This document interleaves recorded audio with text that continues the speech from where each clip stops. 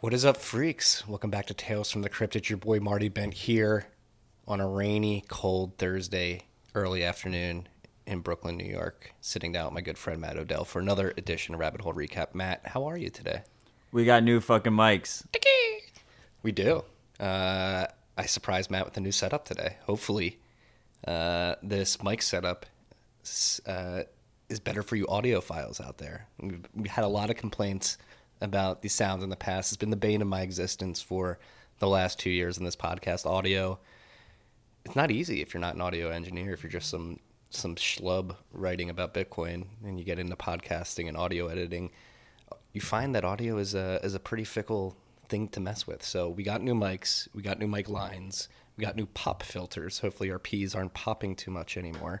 We've got a new recorder here. We've upgraded the studio equipment here. Hopefully it produces a better product audio wise. It feels like Christmas. Super excited. Also, I'm excited that we're finally doing it on Thursdays again. We've been doing Fridays the last couple of weeks because it's been tight. And I just wanted to thank we're so thankful to all the TFTC contributors out there, all the freaks out there who have helped pay for these mics. So thank you guys. Yeah. Shout out to you freaks for contributing. We actually got a shout out today to read. If you guys want to go contribute, you like what we're doing, you want to help make our audio better, maybe help us get into video, get into a legitimate studio, tftc.io/contribute. While on that note, we got to give a shout out to our sponsors who help make this happen. Cash App, you guys already know all about them. If you're in the U.S.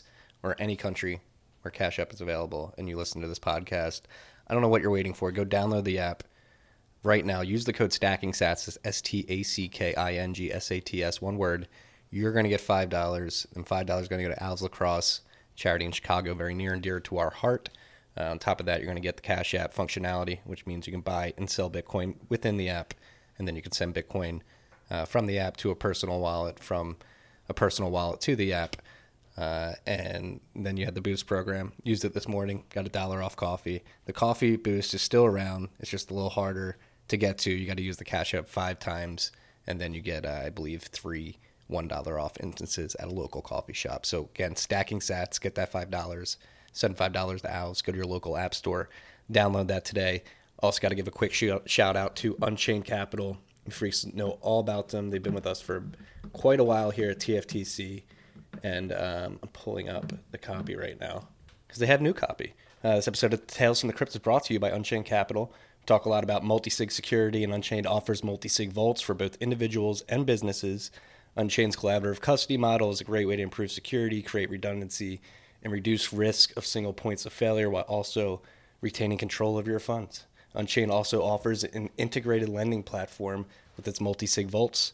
If you need liquidity but don't want to sell your Bitcoin, they offer easy access to loans using Bitcoin as collateral. Collateral is always stored on-chain in a dedicated multi-sig address with the option for you to hold a key.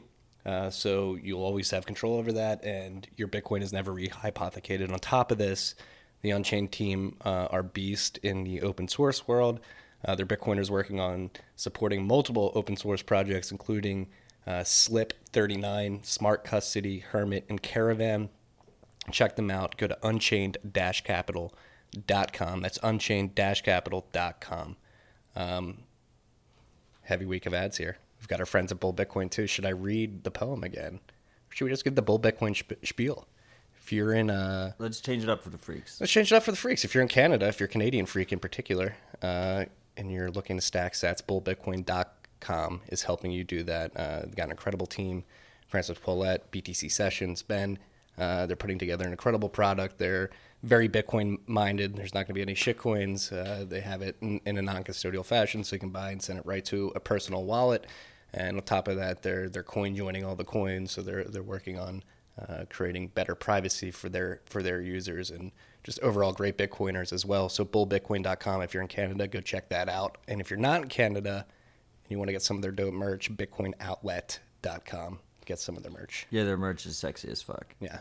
And then new sponsor.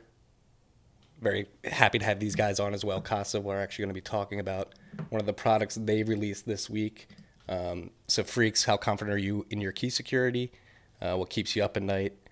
With your personal OPSEC, our friends at Casa have drummed up one of the smartest and most secure ways to hodl your Bitcoin. No KYC, no altcoins, no percentage fees on your Bitcoin, no one standing between you and your keys. Incredible team, including Jameson Lopp, Jeremy Welch. If you guys use the promo code TFTC, you're going to get up to $250 off your Casa membership by going to keys.casa. On top of that, if you just want to hit them up directly, you can email them at membership@team.casa for a free demo, and you can put them to the test with your craziest OPSEC questions, have them walk you through the product, and get more comfortable with them. So you can go visit them directly at keys.casa. If you want to email them directly, it's membership@team.casa. And again, if you use the code TFTC, you're going to get up to $250 off. Woo! Wow, well done. That was first 4-ad guy we had. And for you freaks out there, that is the full inventory. We're only ever going to do 4 ads. Thank you for bearing with us. Yeah, we've maxed out there, and no mid rolls. You're never gonna get a mid roll from us. No, but giving it in the spirit of the contributions and stuff, we do have one shout out this week, and it's from our friend Fartface 2000. He says, "Buy them Bitcoin; they will hodl better than you." And I think he's referring to children. He must be alluding to children who buy his BitPiggy. Yeah, so he's got the savings. BitPiggy. Buy the kids Bitcoin. They will hodl better than you. Fartface 2000, a.k.a. FF2K, a.k.a. Pigtoshi. Marty actually has a BitPiggy sitting on his desk right now. I'm looking at it. It's right in the foreground here, always looking at it. Shout out to Fartface, incredible Bitcoiner. He was at the... Yes, he was at the workshop. I don't know if I should dox him and tell people that, but yeah, he was at the workshop. Yeah, I guess. Yeah, I think I might have. He tweeted about it because Okay. I responded on Twitter. I was like, "Great to meet you too, dude." Sorry if I It blew was your spot. great to meet him. So his product is it's a 3D printed piggy bank, and then inside you have an open dime, and on the outside you have the QR code for the public key. This is actually a good transition into we just recently posted 2 new guides into our YouTube channel. You can find our YouTube channel at tftc.tv. Huge domain name. Great domain name. It's always nice when the addiction pays off.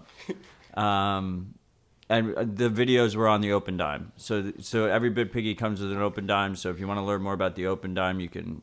One video is to learn more about it, and then the second video is basically the Open Dime is a stick that allows you to hand someone Bitcoin, and they know you don't have the private key, but you don't have to actually do a Bitcoin transaction. It's just like if you paid them cash.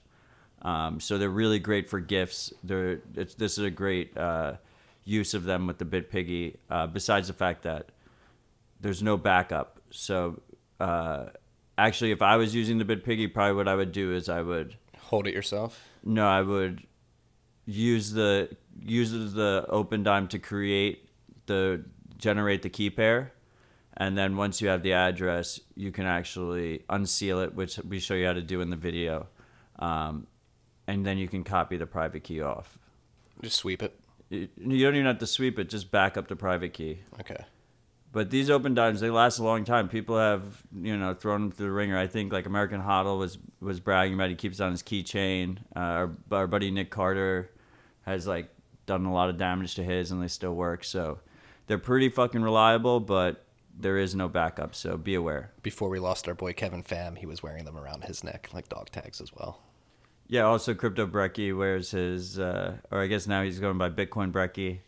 But he wears one around his neck, which is a horrible idea, but he says it's unfunded, so.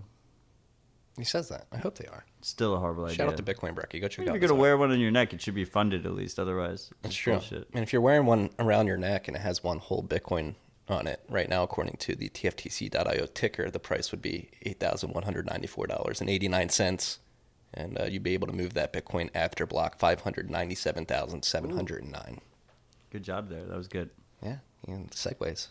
I really like the idea. I still really like the idea. I would never wear one, but hear me out, of having some kind of like piece of jewelry similar to an Open Dime that would signify how much Bitcoin you were holding on it. I don't like this. So We've that talked about this before. So I that don't like rappers this. could bling it, I think it's a great idea. I know. I wouldn't wear it. You wouldn't wear it. Right, but the rappers would wear it. Yeah. Be good publicity. These mics are so good, they might be able to pick up my iced coffee sip. I think they're picking up everything. They might be picking up your mouse clicks. You might want to use the touchpad up there. I think I will do that. I will do that moving forward. Again, like last week, I love this. Actually, not having to hold a mic and being able to have hand gestures is pretty big. It's pretty sad that we were holding mics up until this point. 2 years, people. 2 years. You know, we move slow here, slowly but surely. We got to make sure the product is proven before we throw more investment into it. A lot of other people should think about that. You know, bootstrap this bitch. Fact. Very similar to last week. Not a huge week of news, but some interesting news. A lot of fodder to talk about. One thing that you found yesterday and were tweeting all about was YouTube sensation Michelle Phan has apparently come out as a Bitcoiner. So for background story for who Michelle is, apparently she was like one of the first YouTube stars to really build up her audience and monetize it. She was a beauty star doing makeup tutorials and stuff like that. But I believe she left the scene like 2 or 3 years ago and just went completely dark, and has randomly over the last 6 months just come out, and what she's been talking about is Bitcoin and how Bitcoin can change the world. And she's completely woke. Yeah, it's so crazy to see. It's but again, like we talk a lot about this on RHR and Marty's Bent, and in Tales from the Crypt, the interview series is the culture around Bitcoin and getting it into the minds of the masses. Like some people may look at a beauty star on YouTube like, who cares what she has to say about Bitcoin? But these people have insane reach and very engaged fan bases. So, she knows her shit. Like watching the videos that you posted, like seeing her spread that message to millions of her fans is incredible. And specifically, her fans are female dominated, right? Yes, I believe so. Which is huge. Yeah. Everyone knows that the space is dominated by men. It is what it is, but people like Michelle will help change that. Yeah, she's very articulate and very passionate, right? It doesn't seem like she's, at least from what I've seen, like too much of a shill or has an ulterior motive. I think she read the Bitcoin Standard. You can tell. Yeah. One of the things that so this isn't necessarily like breaking news or anything. So she's been pro Bitcoin for a while now, but she wasn't on my radar at all. I had no idea. But they recently, the New York Mag released an article with her highlighted in it. And there's this quote in this article. They talk about Bitcoin in the article, and the quote is, "I'm actually more excited about Bitcoin than I was when I first discovered YouTube." And it's just like this is the kind of publicity that gets Bitcoin mainstream, that like brings in a whole new group of individuals. Yeah, and let's give credit where credit is due to Michelle. Like Michelle was one of the pioneers on YouTube, and so for somebody who rode that wave and was pretty early on there, to see her sort of seeing a similar vibe in Bitcoin is a good sign. Like she's had success in the past, and seeing it in Bitcoin is very what's the word I'm looking for? It's just a good thing to see. Also, her podcast has 23 million subscribers on YouTube. So, yeah.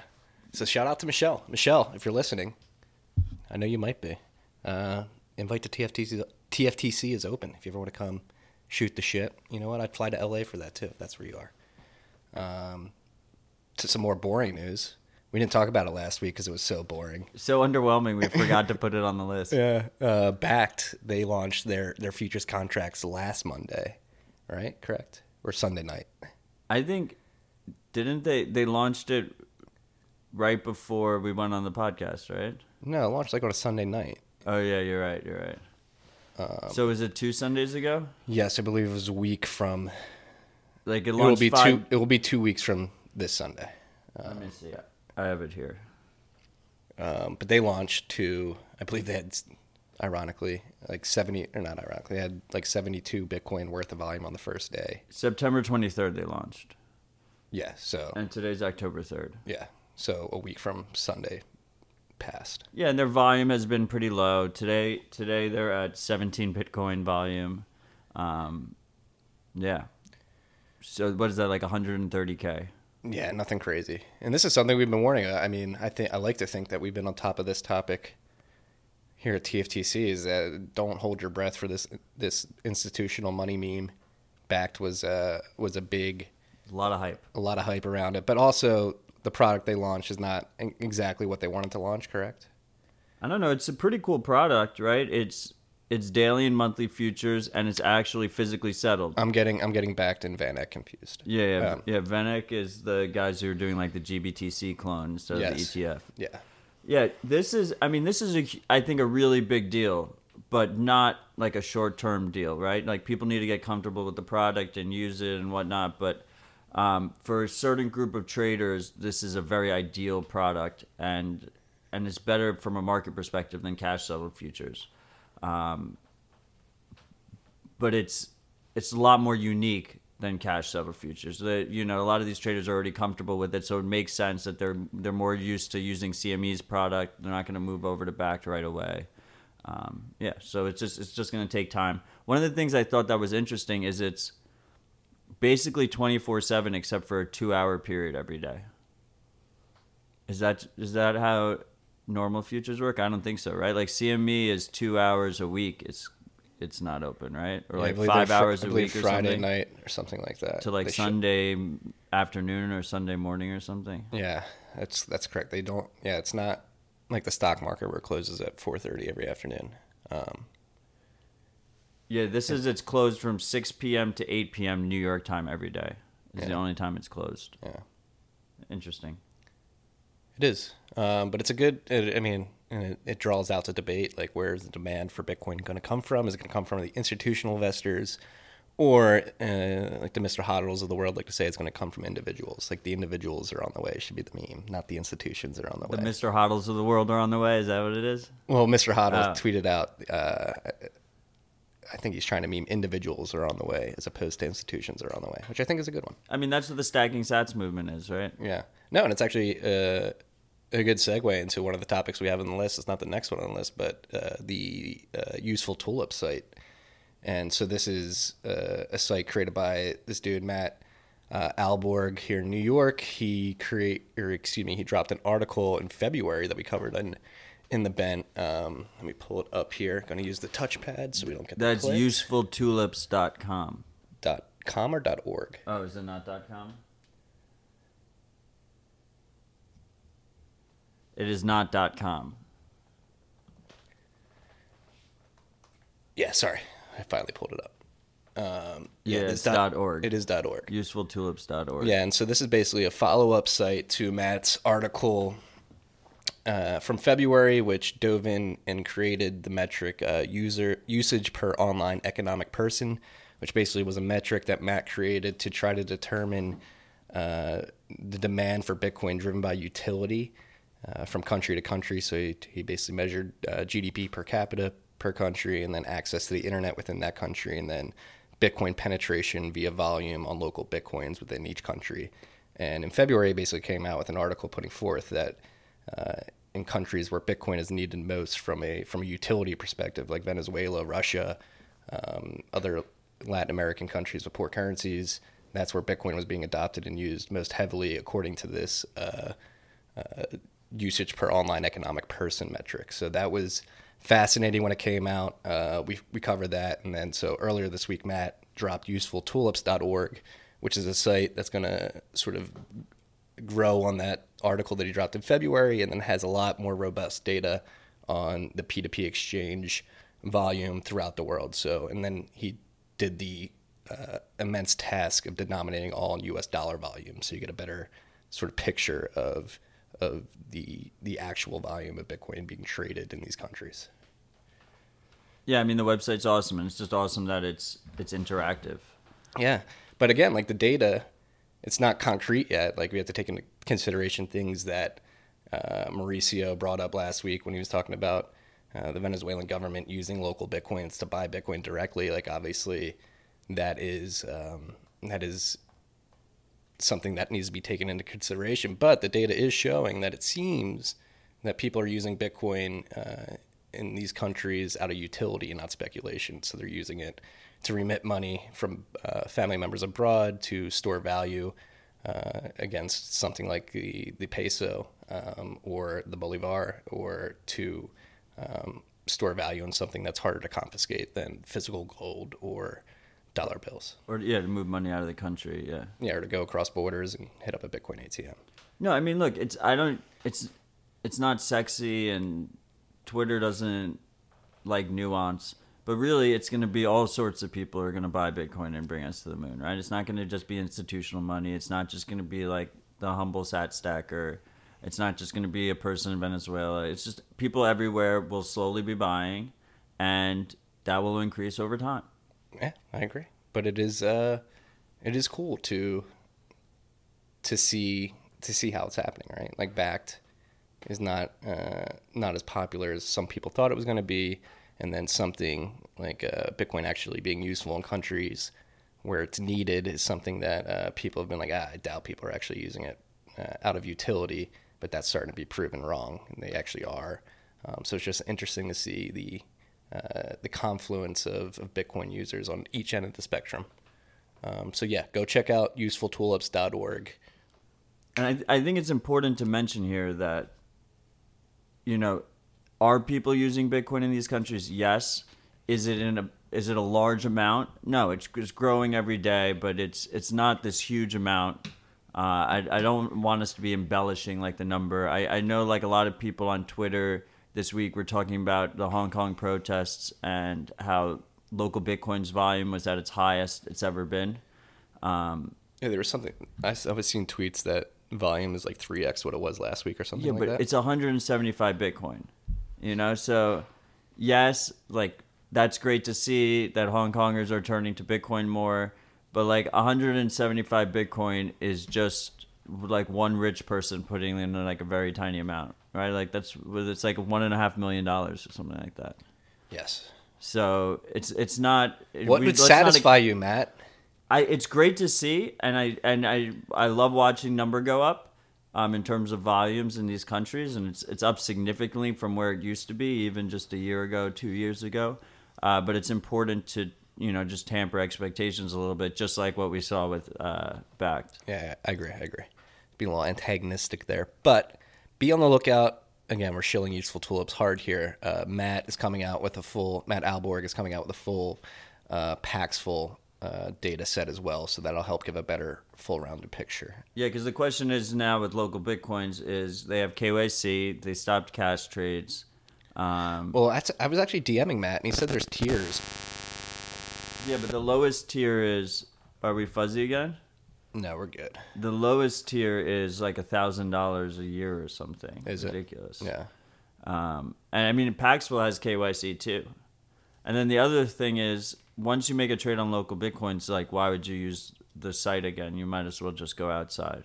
Yes. So those are two things to keep in mind. Yeah, so exactly. And it really drives home the difficulty with which it is to draw a complete picture of how Bitcoin is being used and where it's being used. Yeah, I mean, you can never verify any of these volumes, like exchanges, all these different exchanges and stuff. It's self-reported. It's hard to audit.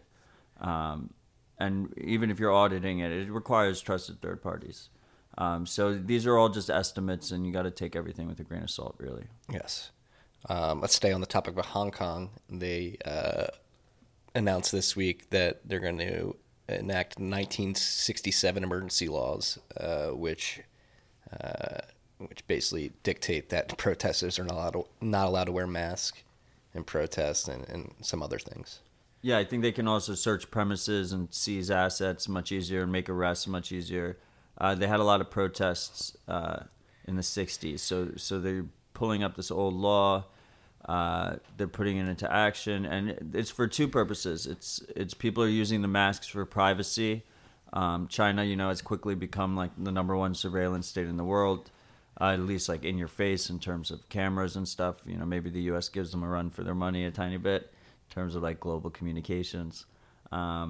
But people use the masks to protect themselves from being identified at the protests. And then the second thing is like they're tear gassing protesters. Well, they're shooting rubber bullets at them and stuff. So the masks help protect in that situation. And now they're going to make it a crime just to be wearing them. Yeah, it has been a little unnerving to see the escalation of what's been happening in Hong Kong.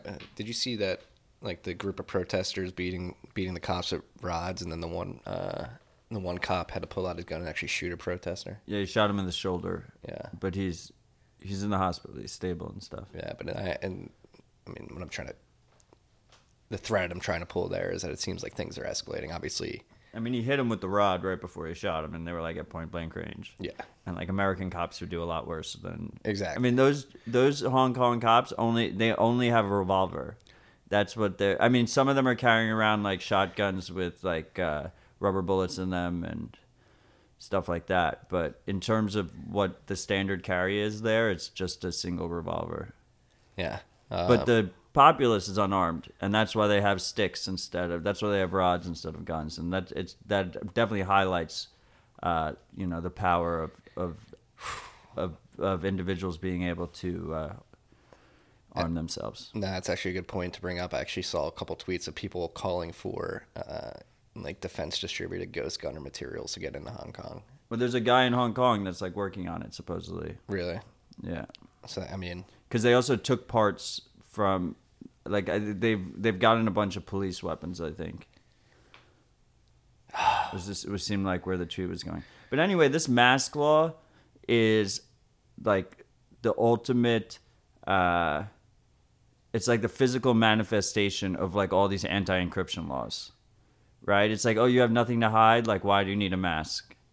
And I think for people, when they hear that you're not allowed to wear a mask to a protest, they immediately know something's wrong with that, right? That sounds like an authoritarian government. it's straight out of V for Vendetta. Yeah, I wish they felt that way when they hear like encryption's used by criminals and you have nothing to hide, so why are you trying to hide it?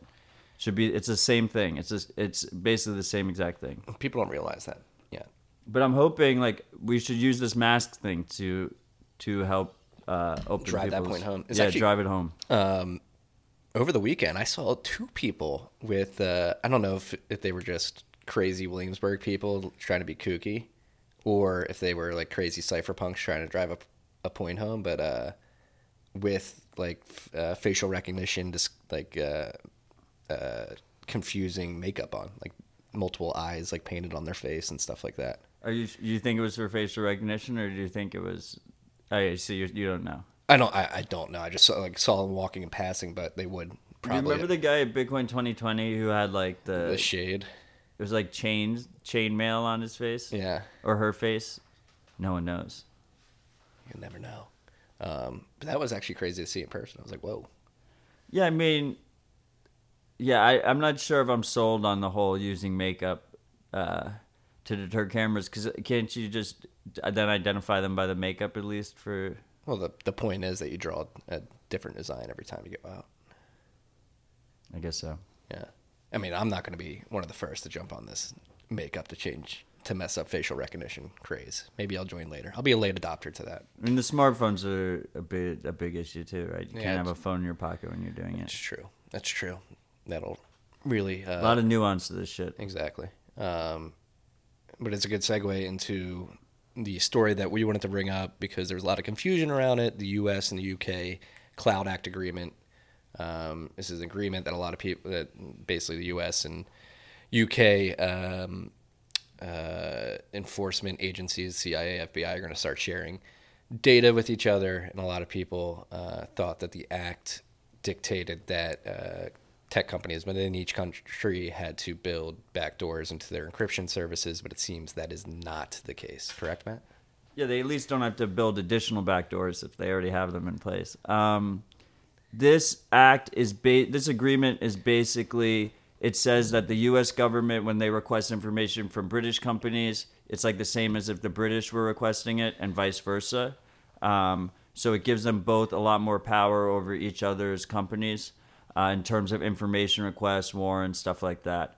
That includes encrypted chat data. And so I guess Bloomberg and a couple other sources reported that, Facebook, for instance, would be handing over encrypted chat data from WhatsApp to the British in relation to criminal investigations. And yes, they will be doing that, but the information will still be encrypted, whatever that's worth. If they have, a backdoor for some other reason, then that's another story. But they're actually handing over encrypted data without the encryption key.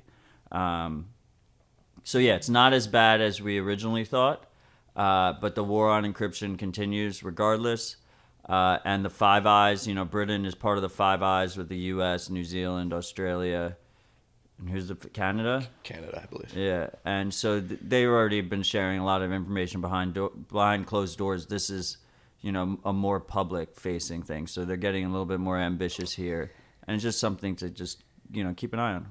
Not even keep an eye on, but it's a data point, a long string of heating cells adding to the pot of boiling frogs that is civil liberties throughout the world. Like, this is like something like the Patriot Act that people were like okay with passing at the time seemed pretty innocuous, but we're finding 18 years later that it's pretty Orwellian. And something like the Cloud Act where everybody's just like, oh, these 5 governments can just share everybody's data. Well, it's not the Cloud Act. They can pull the data. Yeah, it's just these 2, not 5, for whatever it's worth. 2 of the most powerful countries in the world could just go over borders and take data from companies in the other country. Like, and it doesn't seem like there was a big protest or pushback against it. It seems like something that was just signed and passed into law without much pushback. Yep. So be aware, freaks. Be aware. They're out there. I mean, I don't think this needs like congressional approval or anything. Isn't it just the executive? Yeah, the White House just is able to executive orders it. have been very hot. Let me. But yeah, I think people need to be vigilant. I mean, we should have been. A lot of people called out the Patriot Act when it got passed for whatever it's worth. But they use fear just like they did with the Patriot Act, just like they do with this, and they say criminals and terrorists and whatnot, and that's how they take away your civil liberties. And I think it's interesting that you have like lawmakers in Britain and stuff saying that this banning of face masks in Hong Kong is authoritarian and bad, but they're basically doing the same exact thing because they're trying to ban encryption. They don't even let you in Britain. You can't look at porn without KYC. Unless you use a VPN. So they're educating all their citizens on VPN usage. So that's good, at least. Matt Odell, big porn advocate. No, but it is a mandate. I'm checking the verbiage here, so it's a mandate, which I don't think gets voted on. It's just mandated. Yeah, exactly. Executive. Yeah. There you go. So it makes sense that there'd be less protests than something else. I mean, like in our circles, everyone was talking about it. Yeah. So that's good, at least. Yeah. So be aware. We'll put the link to this article in particular in the show notes from Tech Dirt, and just follow along. Just fight for your civil liberties in the digital age. You want to be able to wear a mask on the internet. Yeah, I mean, look, I think it's good that WhatsApp included encryption. I think they do a lot of bad things, and it shows that it's Facebook, right? But it shows they have a lot of bad intentions in terms of they still collect all the metadata on you and your conversation. They know who you're talking to when you're talking to them. They're probably pulling a bunch of other data from your phone, and then they also, their way they do their backups is they back up to your cloud provider unencrypted. So you're having a conversation with Joe, and Joe is just, he's got his, he follows the prompts on WhatsApp when he first loads it up, and he's got auto backup set up for iCloud. Now they're sitting there in plain text in your iCloud account, in Joe's iCloud account. So like you don't even know that he's backing it up. So just, you should already basically consider like all your messages, pretty much like all your messages that are going through your smartphone, like have varying levels of security, but you should just assume that they're all going to be compromised. Assume that Sauron is watching. And operate accordingly. Yes. But definitely WhatsApp. Like WhatsApp is, don't love it. Yeah, not a big fan either. What I am a big fan of, though, is what our boy Michael from Noddle is putting out there with his new product, hostforcoins.net. This is a really cool project from Michael. I believe he teased it on stage in Riga a couple weeks ago, but basically it's a hosting service that he's providing with no KYC, only payable in Bitcoin, and I believe he's targeting Bitcoiners and cypherpunks running websites to start. So if you have a BTC Pay server running in the cloud like we do, and you'd rather have it run on a Bitcoiner server as opposed to something like AWS, the service is available for you. It's got tiers depending on how much bandwidth and CPU and RAM you're using per month. But yeah, so this is hostforcoins.net. If you want to run a Bitcoin node, you should wait because he's also going to release the Nodal Cloud very soon. And when he does that, it'll be more like all the specs and stuff will be more purpose built for that purpose. This is more so like you can just like quickly spin up a server for anything you want to do. The main problem is like storage requirements are a big one for these instances that he's providing. But it's really cool because there's no KYC, which I love. It does ask for an email address, but you can put in a bogus email address. There's no verification there. If you put in a proper email address, then you'll get notifications and stuff, but they're privacy-preserving notifications. And I really love that it was priced in sats. Everything is priced in sats, so sats the standard. Sats the standard, and do you see this becoming a more popular business model in the future?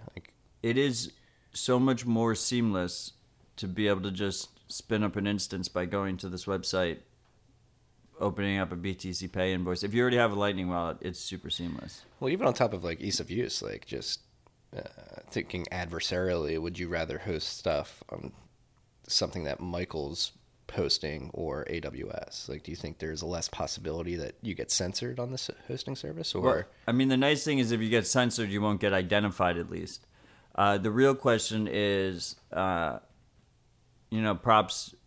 to Michael. I know he's looked into his local laws and whatnot. But I would be, kind of worried running a non-KYC server business. But I respect the shit out of him. He's a great dude. He's a close friend. But for the actual user, the end user, there's huge advantages there for them not knowing who you are. So at least you have that going for you. I mean, they could always shut him down, but it's good to have options, right? Like if they shut him down, you can move to AWS. If they shut you down in AWS, you can move to him. I should have cut this line. What line? This thing. That's what it is. I had my line riled up, and that was there was a little disturbance there. Are we gonna cut back and re-talk there? No, we're good. That was just a short one. I'm sorry about that, freaks. Technical difficulties as we set up the new gear. I hope it wasn't too much. Marty was like making hand motions in the background while I was finishing that. But anyway, hostforcoins.net. Check it out. I think the cheapest one is $8 for the month. But I want to. Let's not move on yet. I want to keep talking about this. Like, all right, let's say they do shut down Michael in the future because he's doing this. Could you see like an anonymous version of this popping up and it being harder to shut that down or something like that? Well, I mean, you could run an Onion service through Tor. It could still get DDoS'd. There's no real like perfect solution there yet. Yeah. Like the internet is very centralized, and what I'm trying to tease at here is there a situation in which like somebody could run a hosting service and it would be very hard for authorities to find out where it is, or would they be able to identify it via IP? Well, I mean, it'd be nice if we had, for instance, domain registrars that you can do so anonymously. There might be some that I'm not aware of. Yeah, I mean, one of the advantages we have going for us here is, you have jurisdictional arbitrage. So as long as some jurisdictions allow people to set up these hosting sites, then we should be relatively good. Yeah. I think, I mean, like, obviously, wasn't Satoshi was the one who registered the original Bitcoin.org domain name, right? That was Satoshi at GMX or whatever was what he used to register it? That GMX email address? Yeah, because Deimos started Bitcoin Talk, right? Deimos definitely started Bitcoin Talk, and then Bitcoin.org was transferred to Cobra at some point. Yeah. But I think, but anyway, I think either Satoshi or whoever did the early registration did it. Yeah, and that email actually ended up getting hacked or something, right? Or somebody right. bought GMX the domain. was the one who someone posted from that email address. Craig Wright or what was it? Dorian Nakamoto is not Satoshi. Yeah, Dorian Nakamoto is not Satoshi. Yeah. So there might be. So the domain registrar is one. But yeah, I mean, at the end of the day, like you're connecting back to a physical location. So if if the powers that be want to stamp you out, they're going to stamp you out unless you use Tor or like I2P or something. Interessante. We'll be keeping tabs of. I mean, we always keep tabs of what Michael and Noddle team's doing. This was a cool thing to see. I mean, he's been teasing this since this time last year. It's cool to see people actually being able to use it now. Yeah, and the Nodal Dojo, the Samurai Nodal pre-orders should be up soon, so I'm excited for that, and I'm pretty excited for Nodal Cloud. I think Nodal Cloud could be like a really, really easy way to onboard new merchants and, you know, serve people, anybody who really wants to receive Bitcoin for things. Yeah. Shout out to the team there, putting the team on your back. Next up, we got Wasabi error. There's a Wasabi wallet error that is freaking some people out. They're plugging in wallets that should have UTXOs that show up in the. They're plugging in specifically hardware wallets that should have UTXOs that are recognized by Wasabi. Wasabi is not recognizing those. Fear not, your UTXOs are not lost. You simply need to rescan your wallet. And the way you do that is you go into settings, you switch it to testnet, then you X out of Wasabi, then you open Wasabi again, so then it launches in testnet. Then you go into settings, you switch it back to mainnet, then you X out again, and then you relaunch, and then it'll do a rescan and should be there. Yeah, rescan and should be there. Yeah, so this happens sometimes with some wallet software. It's happened to me in the past where I've opened up a wallet and haven't seen the UTXOs that I thought should be there.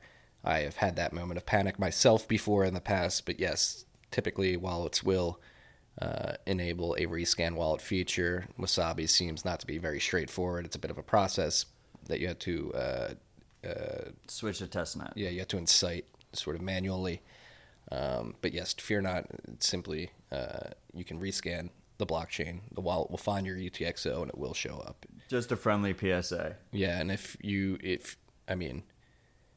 shouldn't be. I mean, it's poor form to be looking up your addresses on a Block Explorer. But if you do look on a Block Explorer and your UTXO is not moved, it has not moved. So it's a good way to double check if you're not seeing it in your wallet. Yeah. I mean, don't panic. You have the derivation path. You have the private keys. You should be good. Just take a deep breath. And I have had that is a scary moment though. I have experienced that, and it's like, what the fuck. So I feel for you. I feel for your freaks if you've had that moment with Wasabi in particular. Yeah, I mean, we specifically had a freak reach out, so that's why we're giving this PSA. So how about this crypto rating? Pretty ballsy. Crypto Rating Council. The Crypto Rating Council. It's very ballsy. So it was launched by Coinbase, Kraken, Poloniex, and Bittrex, and it is a effort by this consortium of Bitcoin exchanges, cryptocurrency exchanges, to self-regulate and measure the securityness of a given token on a scale of 1 to 5. Like if it's a security, not like how secure it is. Yes. If it's a financial security.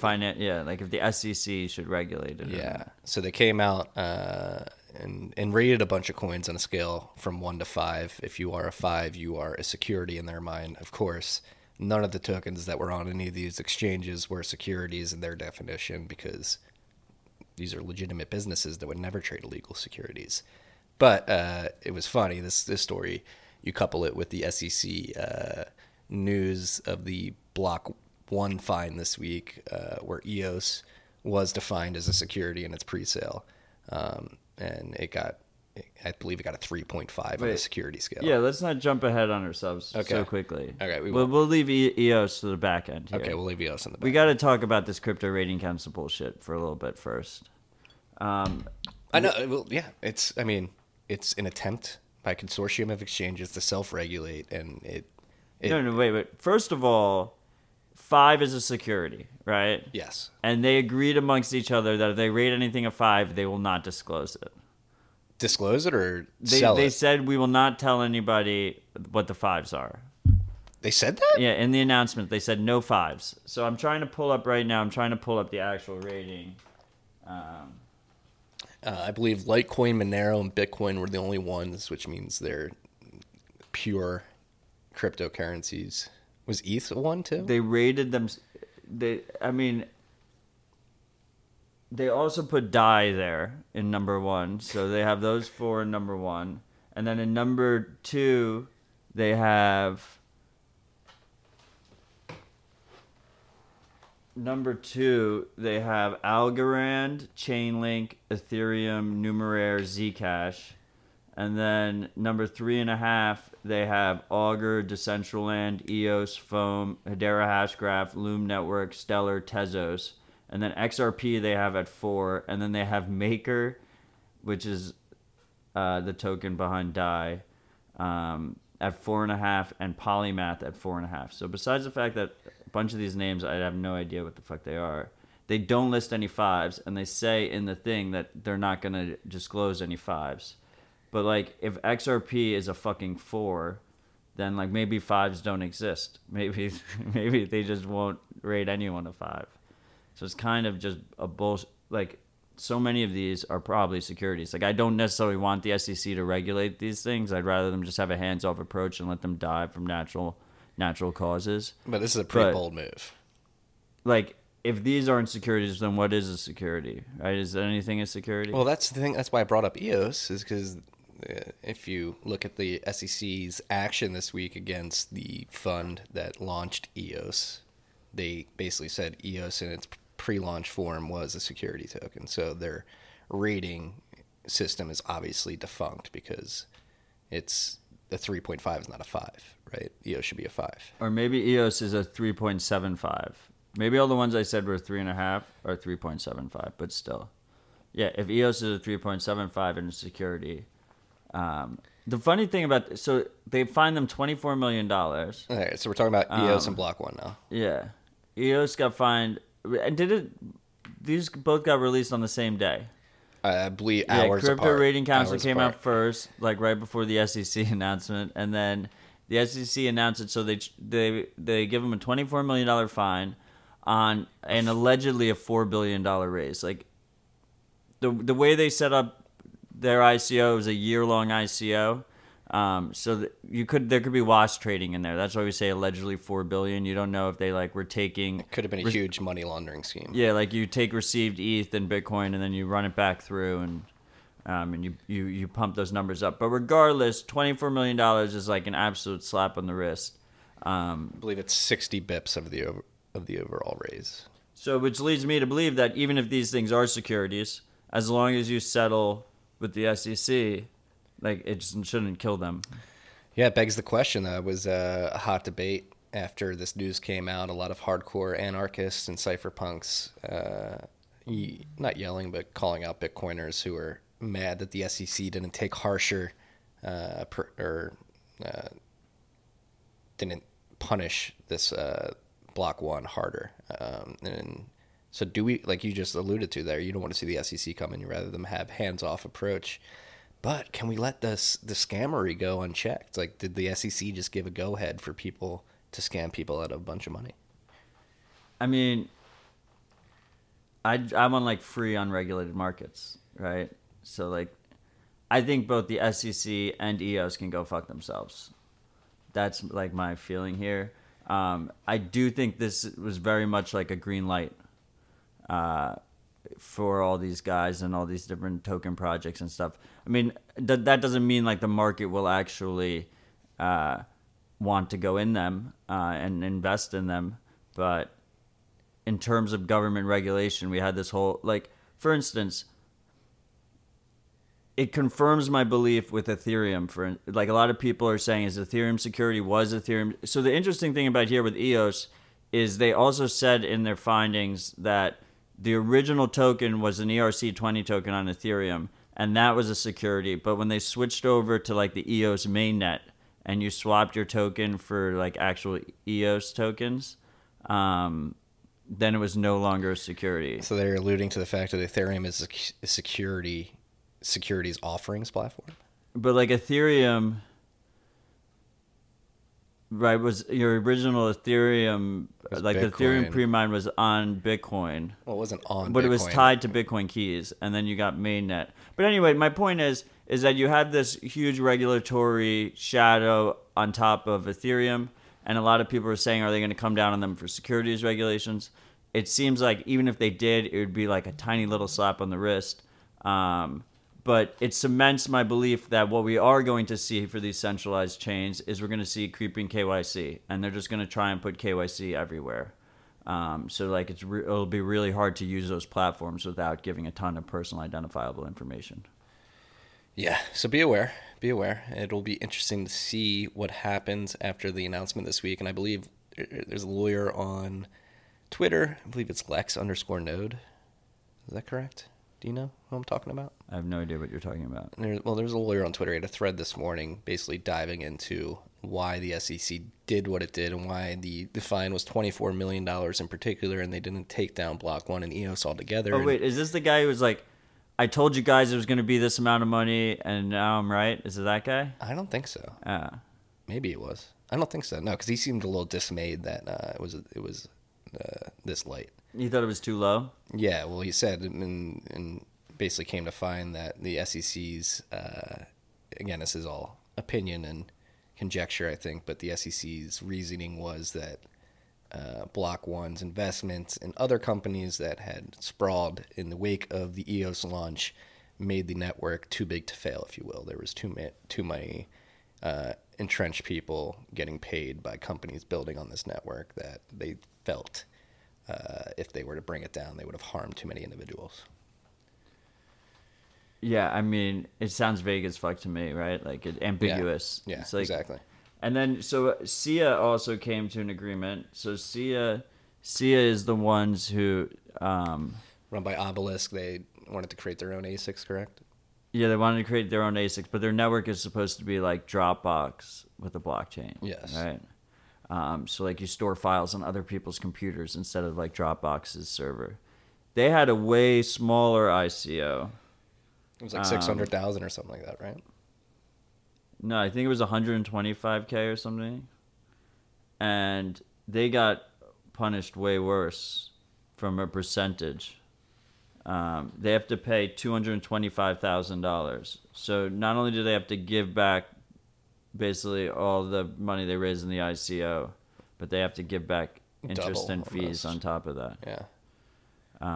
Interest and fines on top of that. So they're not very consistent here. And who knows? You know, if EOS raised even like a half of the amount of money they raised, they could line a lot of pockets. Yeah. Right? But a lot of these projects could. No, that was the other thing that some of the lawyers in the space were teasing out was the ability for EOS to pay the lawyers that they did and the connections that they had with the SEC via prior cases may have given Block 1 some undue influence and really highlights the problem of regulatory capture and the swinging door of regulators and lawyers in America in particular. Yeah, Ben Lawsky, the creator of the BIT license when he was the New York Department of Financial Services chair, is now on the board of Ripple. So there you go. Onto products that imbue signal into the space and aren't as noisy as these ICOs and stuff like that. We mentioned it in the ad read earlier, but earlier this week, Casa, they enabled team signing for Casa Diamond members. So you'll be able to set up multi-sig schemes on your mobile app that make it so if you're running a fund or a business and you want to move funds and you want to set up a scheme so that you need a certain amount of people to sign off on the movement of those funds, Casa is making that very easy. They announced that earlier this week again for their Diamond members. Yeah, up until this point, Casa was designed for like a single person to be managing the whole process, and like you got one key to sign and then you get another key to sign. But in this case, it'll allow you to just like have a team member seamlessly, like they log in with their account and just do their one key. I've yet to test the feature out. It does require the Diamond, which is their highest level, which is like $5,000 a year. Which kind of makes sense because like I think it's like targeted more for like a hedge fund or something like that. You know, they're trying to custody like $40 million, $30 million, $5,000 is nothing. They can have their whole team do it. One interesting thing to note here is that this is one of the features that Unchained has had for a while, which I thought made Unchained's product pretty awesome. Yeah. Optionality increases. And actually, speaking of optionality increases, this is something you don't have on the list that we were talking about this morning. I'm surprised you don't have the list. BitGo announced today that they're adding staking services for Dash and Algorand. But Dash is not even staking; it's masternodes or whatever. Yeah. Is there a differentiation? How did there? BitGo get caught up in the masternode scheme? That's what I want to know. I don't know. It's weird. Can you describe the? Do you think they hold a lot of Dash? I don't know. Maybe I don't know. So let's explain Dash. How? Let's explain Dash. Well, for a lot of you newer freaks who probably don't understand what Dash is. Dash was born as Darkcoin. No, right? as Xcoin. Xcoin, yes. And then it had at launch there was like an Instamine, so it was a fast. It was a Ninja Instamine. They marketed that so many coins were going to be launched at the beginning, and then they did the launch and they created like 500,000 more coins. No, it was. I think it was 2 million. Coins, maybe two. It was an insane amount. It was what happened was the difficulty had a bug, so the difficulty didn't readjust, right? And then they fixed that because it was, I think, a Litecoin fork. So it was a Litecoin fork. They call it Xcoin. It has this fast mine bug in the beginning, this Instamine bug in the beginning, and then I guess they fixed that, and then they changed their name to Darkcoin. They add CoinJoin features, basically like a worse version of Wasabi or Samurai. And then they rebranded, because Darkcoin looked bad, they rebranded to Dash. Oh, and they have this system in place where you can essentially stake coins. You take 1,000 coins and you put it in a So in the run up of the 2017 bull market, like 2015 through beginning of 2018, like acquiring enough Dash to run a masternode was a hot thing, and people were like trading full masternodes on Bitcoin Talk and shit like that, and they turned out to be terrible investments. Yeah. Yeah, like all the other shitcoins too. Yeah, so now I guess so the masternodes end up in a similar situation. Basically, if you have 1,000 Dash, you get paid reward. Just to sum it up as quick as possible, because I can't believe we're still talking about Dash. And now BitGo is going to run them for people, so I'm assuming they're going to like pool funds together to get a masternode. And then, do you know Algo at all? Algorand? Is that just normal? Is that, I don't even know what normal staking is. Normal staking isn't actually a term. Yeah, I'm not sure. I mean, Algorand is one of the VC coins. One of the VC coins that launched and plummeted immediately a few weeks ago, I believe, or a month ago. Did it just launch? It launched like within the last 6 weeks. I think. So anyway, these are the first two they're offering, and I can imagine they're going to launch a whole shitcoin-filled basket of things you can stake. Add it to the thread. Oh, and also Coinbase announced, did you see that? Like 1.5% interest on USD coin? Yeah. So anyway, all these centralized parties are quickly entering the staking race as predicted, because people will always choose a large amount of people will always choose the most convenient option. And that's where we are today. Yes. So be aware. Be aware. These staking services are going to pop up. They are popping up. And it proves, or it doesn't prove, it highlights what we think is a centralizing force in proof-of-stake systems. Yeah, proof-of-stake is inherently less permissionless, and it inherently becomes more centralized over time. Yes.